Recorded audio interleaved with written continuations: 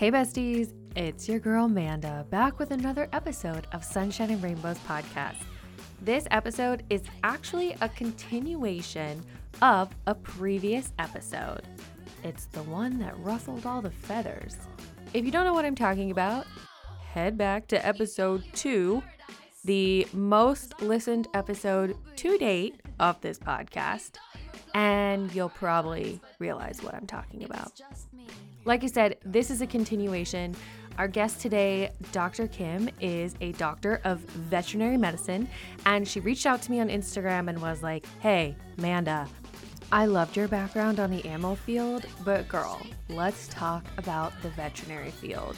This conversation was so easy and candid and open and honest, and really gave me a new outlook and insight to all of the incredible vets that I had experience working with while I was in the animal field.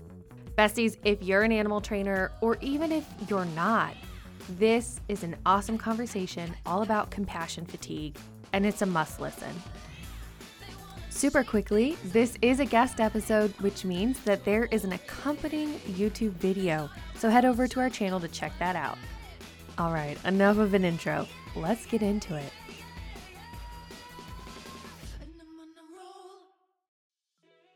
Oh my God, I'm so excited to officially meet you. Dr. Kim, thank you so much for agreeing to come on the podcast and being such a supporter. I really appreciate you. Thanks. I've really enjoyed listening, and it hits close to home. Everything, just between the animal training world and my aspect of the veterinary field and just the animal world itself, it hits close to home. So I'm glad to be here. Yeah. So for everyone listening, this is Dr. Kim. She is a doctor of veterinary medicine, and she listened to my episode about toxicity in the workplace, especially kind of pertaining to my personal experience when it comes to working in the animal training field.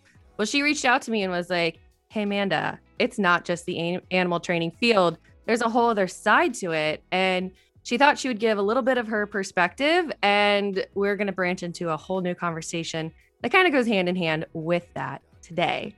So I am going to turn it over to you. Give me a little background about you, what got you to where you are.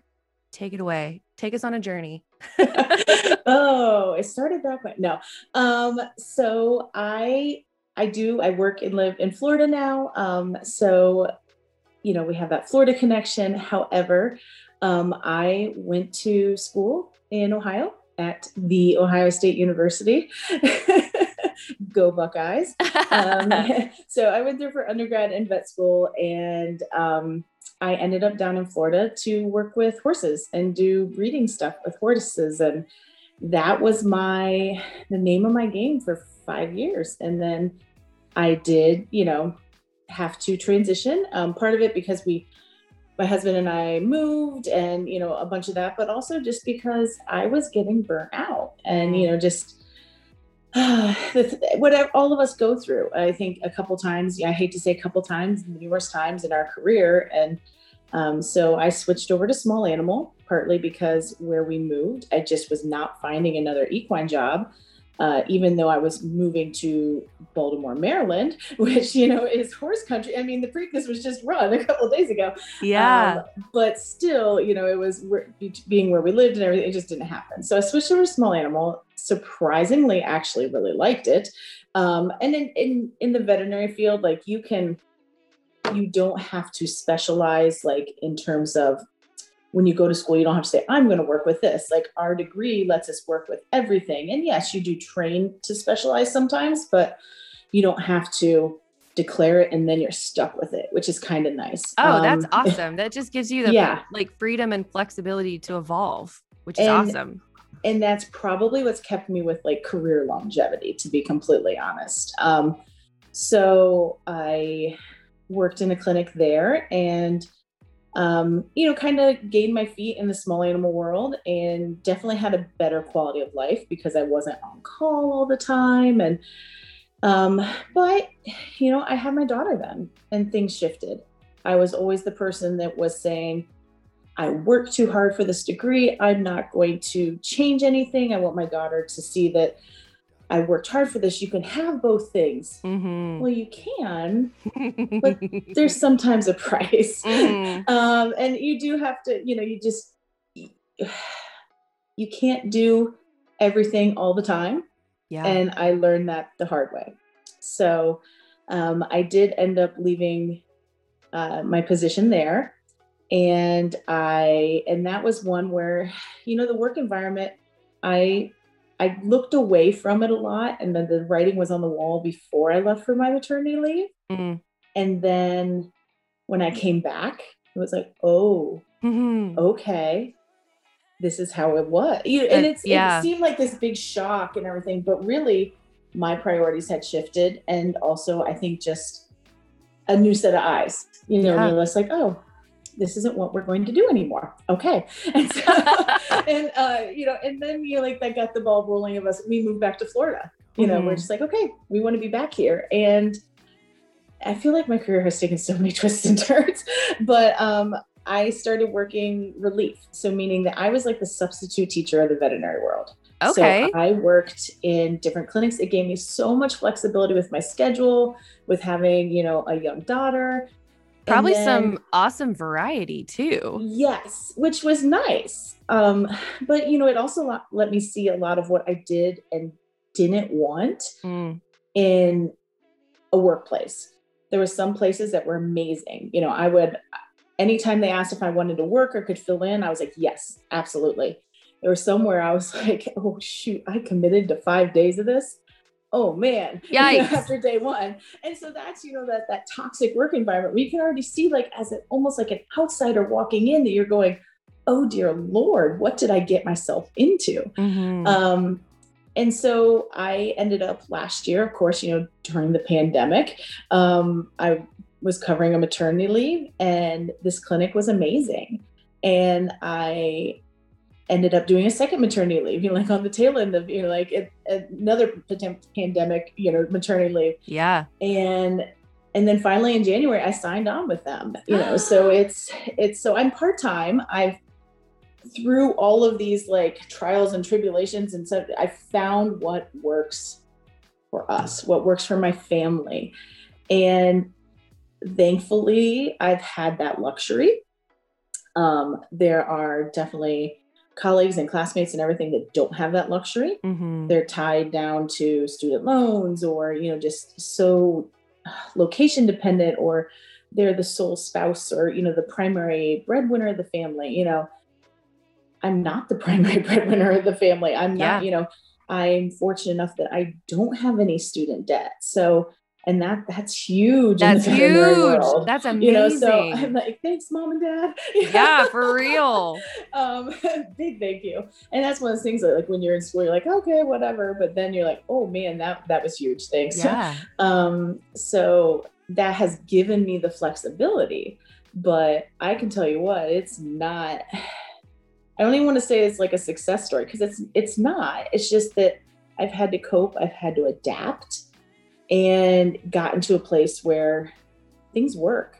And it's been weird because I still, part of me coping and adapting is having a side business that involves Disney.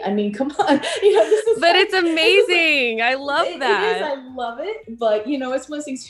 If you would have told me that, like when I graduated, from vet school, I'd be like, what are you smoking? Mm-hmm.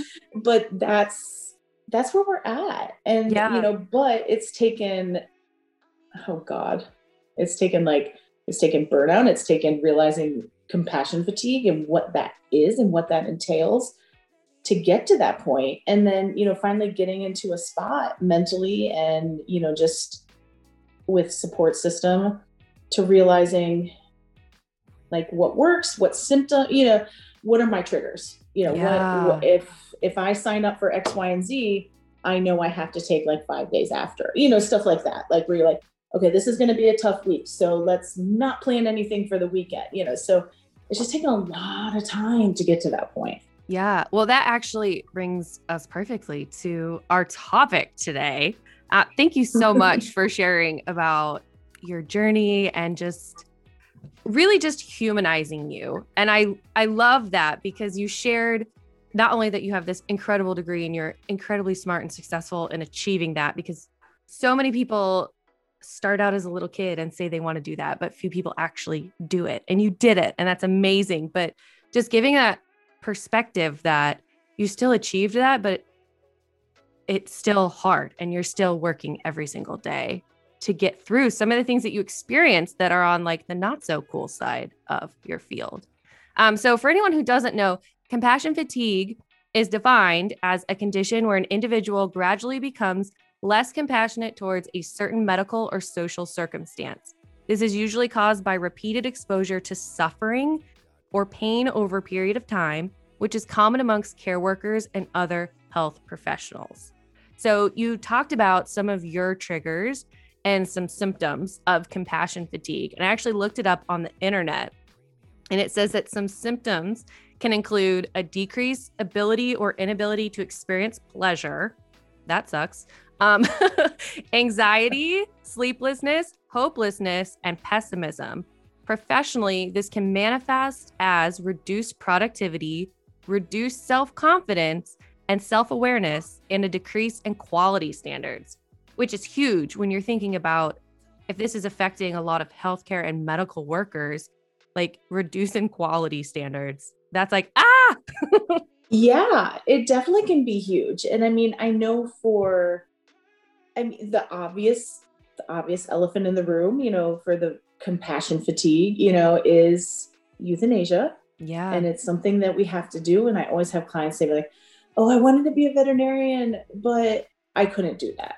I was just like, and I hate to say, I have my canned answer of like, well, I have to look at this as this is something we can give them and this is something we can do. And it's true. I mean, like we can go down a whole another path with that, but really, sometimes that's not even the most draining thing, seeing an animal come in that you can tell that someone just hasn't cared, that, or having to explain to someone, break the bad news, or, seeing like the young 5-year-old animal that, it's not easier when they're old, but your brain can rationalize it better. Right. But you see the 4-year-old happy Labrador retriever, like looking at you and you're just like having to be like, you have cancer. That sucks. That pulls at your heartstrings.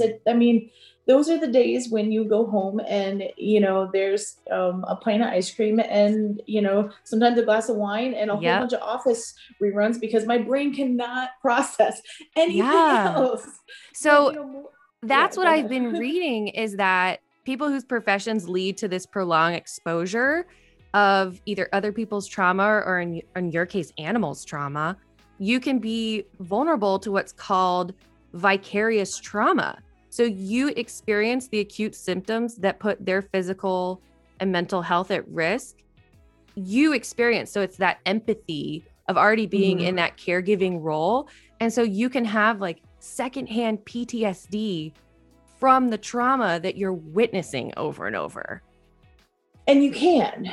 And, there's days where, you have that case that comes in and you're just like, I couldn't help it. I couldn't do anything for it, whether they're crashing and burning in front of you or sometimes it's just that constant like poking and nagging, like the low grade, but still always present. And it definitely, and then, pairing with it, I'm an introvert. I don't thrive on being, I can socially function, obviously, but I don't gain energy off of being around people all day. And I think a lot of animal care professionals are like that. We didn't get into the field because, yes, we want to care for animals, but I could have been a human doctor probably. I don't know. But I don't like sick people. But, a lot of us forget that with every animal is a human attached to it, an owner. So, by the time I drain my cup, from talking to people all day and then add on to it, compassion fatigue. I know a lot of people call it empathy fatigue. Whatever you want to call it. You get a little empty shell of a person some days. And I hate to say some days I come home and, like my daughter wants to be like, like mommy's home, you want to play and everything. And oh, those are some tough parenting days. And, or even before I had a kid, that's some tough, just relationship days. I mean, my husband realized pretty soon that some days, like he kind of could know when it was just like, I just need some time. I just need a little bit of time to, decompress. And Kevin's thing was, he was always like, I didn't know what version of Amanda I was going to get walking through the door. And he's like, you would call me on your way home, but I knew that in that 15-minute window, your mood could change for the better or for the worse. So even though you were one way on the phone, after you were processing alone in the car on the way home, you could be a whole different person walking through the door. And I didn't know if I needed to do like recon or like duck and cover or help you. He's like, I just kind of tiptoed around you until I realized like, okay, what is our night gonna look like? Yeah. And that broke my heart, honestly, hearing that. Absolutely. And, and there's some days like after bedtime, like for my daughter, I'll just be like, oh my gosh, I messed that one up, and there's days like that. And fortunately, it's days, versus like all the time, and I do know, like right now, my schedule, like I work 2 days, like I work Thursdays and Fridays and like every few Saturdays. And in that time period, like I am drained, but my, weekend is usually family time. And then, Monday, Tuesday, Wednesday, it's never a day off, but it's, like Mondays, I like to do things where I have no people involved, so if it's household chores, if it's, like stuff like my brain needs that, so, and that's, kind of like my coping, my way to fill up my cup, and stuff like that. But like, I didn't always do that. I was sometimes just go and didn't see that in myself, that I needed that time. And, that's when I would get burnt out. That's when, and you're talking about when your production goes down, not even production, but your quality of work goes down. And it's not that we all make mistakes. It happens, but, luckily we have a system in place, in most clinics where it's like someone's double checking, like your prescription and, stuff like that. Like there's multiple eyes looking at that. But, sometimes there are, those mistakes. Like my assistant will be like, did you mean to only prescribe them one pill? No. And that's, usually when you're just like, oh my gosh, it's the end of the day. And, and it's not been all, happy puppy and kitten visits. And, like, that's what everyone's like, oh, you need to play with puppies and kittens all day. It's like, those are few and far between. And you best believe that whenever a puppy enters the building, we're all like, yay, a puppy. And we try to take it in back, for socialization, quote, but it's usually let everyone get some snuggles. Cause, we got to fill up the cup. We got to, just keep. And that's something that I preach, with everyone. It's like, okay, fill up your cup. You can't pour from an empty cup. No. And when you try, that's when things crash and burn. So. And I think that's such a testament to, like you said, identifying your triggers, setting your limits, just being mindful of your own needs, because I relate it to when you're on an airplane and they say, put on your oxygen mask before helping the person next to you. It's that same thing. You have to take care of you before you can even begin to expect to take care of anyone else in your life. Whether it's people at your job, your friends, your spouse, your family, you got to take care of you first. Yeah.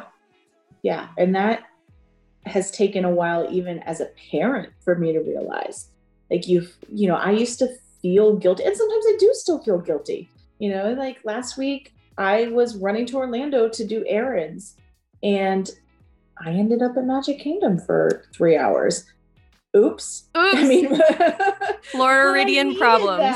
But I needed that. Yeah. And that's where weird, just like where life has taken weird turns and, and everything like that. But, that's been one of my releases and my, reprieve is just, having that happy place, or, having the other work and the other things that, not that they don't have their own stresses inherently, but it's different. Honestly, nobody's, when I'm helping someone plan their Disney vacation, like as my side job, yeah, there's not life and death involved in it. It's, Yep. oh shoot, we didn't get that dining reservation. Okay, we're going to keep trying, but, Right. And I mean, I still take it very seriously, but it's a whole different magnitude, compared to the day job. And that's what I think too is hard. What I'm finding with talking to people, especially in the animal realm, is we just associate our job with our purpose, with our identity. It's all just jumbled into one, where, like you said, with your side business, you're like, oh, I can disassociate that and be like, oh, didn't get that dining reservation. I'm not going to sit at home and think about it and lie awake at night, but there's a difference. And it's something about working with animals and potentially other people in healthcare professions too. You just emulate that. You do. And it's a lot harder to shut that off. And, in the veterinary field, we call it vet brain. Like some nights I cannot shut the vet brain off, like when I used to do surgeries, they caused massive anxiety for me. I was a fine surgeon. I did fine. By no means was I doing advanced orthopedic surgery or anything of that sort. But, a simple spay and neuter would have me lay awake at night. Like, are they going to be okay? Are they going to, like just stuff like that where, yeah.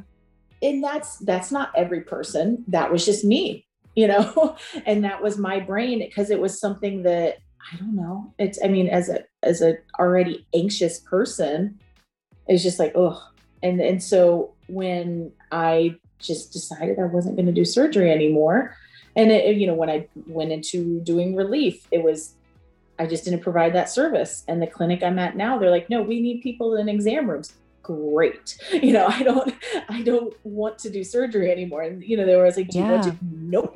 It was too much of a source of anxiety. I mean, did I ever have a patient with a surgical complication? Nope. But my brain didn't know that. As I was laying awake at 2 a.m. wondering whether or not, my patient's okay. And I mean, I still get that, for like a really sick patient that I had come in, or, I still wonder until, like the next morning when I give them a call, and, it is still hard some nights to turn off the brain, but it's a lot, you just cater it and carve it and, make things what works for you. And like I said, fortunately, I've had that luxury. Some people don't, and we've definitely, as a profession, had to, I don't know, the veterinary field used to be all men. And I'd say like mid or late 80s, early 90s, it was like half and half, and then now it's mostly women, but we joke around that there's a boys club sometimes. And because the older generation that is in a lot of the leadership positions, or, owning a lot of the clinics, are men. Yeah. And that's, I don't want to say it's wrong. It's not, it's just, that's just how the profession has shifted.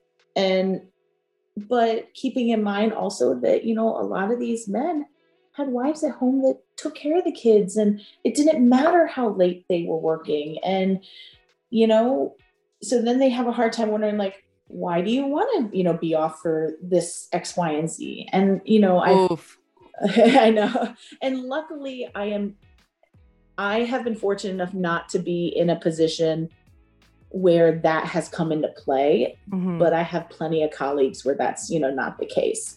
And, even some of my colleagues here, they're like, well, yeah, I don't have to worry about what time I get home because, I have someone that is at home. For me, I'm just looking at the clock sometimes where, okay, I have to leave by this time, especially if my husband's away, he travels for work sometimes. And I have to be like, okay, guys, I have to be out of the door at 5. Right. And in a hospital setting, that sometimes means impossible. Yeah. I hate to say I have, gone and picked up my kid from school and brought her back, because I have to, finish X, Y, and Z, and like I said, luckily I'm in a position where there is that flexibility, there is that, responsiveness to it. But it's not always, it's not that way for everyone. And so, people are like, oh, why is this change? And you still sometimes will have the good old boy that's like, I work till midnight every night. When I was starting out, why can't you do that? It's like, because quite frankly, I don't want to. Yeah. And that's what it comes down to is, again, like setting those limits of when you're able to function as the perfect version of you. And everyone has those different limits and it looks different for everyone, but being mindful enough about yourself and what you personally need, and then having the coworkers and the infrastructure to respect that. It's all the same. It all goes hand in hand. It all goes hand in hand. And, having the toxic work environment where it's, no, why aren't you doing this? Why aren't you doing that? You should be able to do this. And, you get yourself out of there. I mean, some people can function that way. I couldn't. Mm-hmm. I couldn't. Me either, girl. Me either, girl. I get you. And it was hard because for me, I really had to grapple with, this is something I've wanted to do my entire life. And I love everything about what I'm doing, but I don't love the person I'm becoming. And it was really hard to start separating Manda from the toxicity. And I knew that I had to walk away. And that was a very hard decision that I had to make. But looking back, again, it's been 5 months.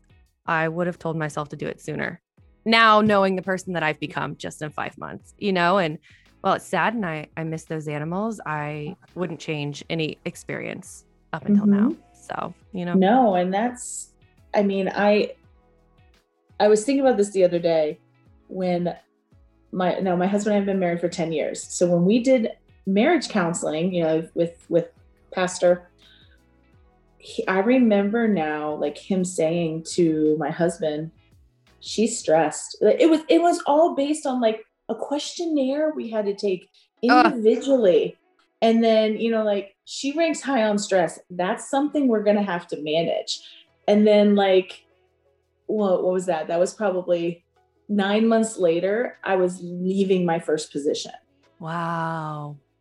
And I was just like, and, there were other factors to it, but, even my husband said that, the night, of course, you're anxious when you're going to turn in your resignation and, all of that. And he said like the night after I did, or even the night after I made the decision that I was going to leave, I slept sound. Wow. Like that was enough, of what was causing so much stress. And, in a lot of professions, there's so many people in it that it's not a small world. Like in the animal world, it's a small world. Like I put in my resignation at noon, so I live on the East Coast of Florida, drove to Bradenton. So on the West Coast. On the West Coast. For continuing education. So 3 hours. I sat down, to sit down for the lecture for my continuing ed. And the doctor that was running it sits down. Is like, so I hear you just left your position today. I mean, I'm like, what? Yikes. Here I was having like the most freeing 3 hours of my, my recent career and everything. And like I said, it's not even that where I was working was a terrible environment. Right. It was just, we were thinking about moving. We were, I was burnt out, Yeah. And you just needed a break. And yeah. And people should understand that. I was like, what? And, I, of course, had my PC, answer. And, in hindsight, 10 years later, Kim is like, nah, you probably should have been a little bit more honest about things. But I still, like I said, small world. And not, like I said, I would never tell someone not to go work for that clinic. Yeah, exactly. They do an amazing job. They do amazing, work. It just wasn't working for me anymore. So it gets easier to set boundaries, as you get along with like that first job. And even that second job, I was transitioning from, one aspect of the field to another. And I felt like, oh, I could never find something else. This is the first place that would take me, that would like mentor me. Nah. It wasn't that big of a deal, So with that, all of that being said, and all of the incredible things you have shared, what is your advice to say there's a compassion fatigued veterinarian or vet tech listening to this right now, someone who wants to grow up to be a mover and shaker in this field? What is some advice or tips that you can give them that at least have personally worked for you? Because as we say with, this podcast, life is not all sunshine and rainbows. And on our social media, it definitely looks that way. But we're here to start conversations about things that, maybe give you some goosebumps or make your palms a little sweaty. And that's definitely something that we've been talking about today. So what's your advice for anyone? Set boundaries and be firm in them. I mean, now I know what I can do. I know what works for our family. Like I'm part-time right now. I can work full-time for like a month or so. But then after that, we have to, that just knowing how you function best, but then above all else, don't hesitate to put yourself first. Don't hesitate to put your family first, because you're the only one that's going to do that. You're the only one that's going to have your back.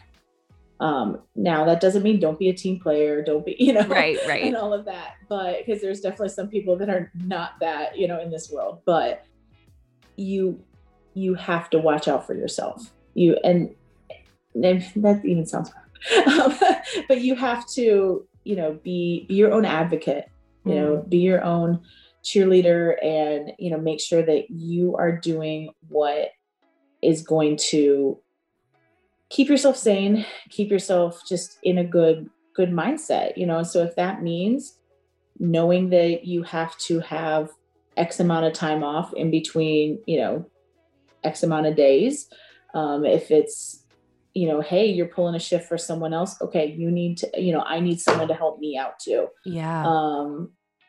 And even just knowing your things to refill your cup, for me, it's, Disney, spending time with my family, which goes hand in hand.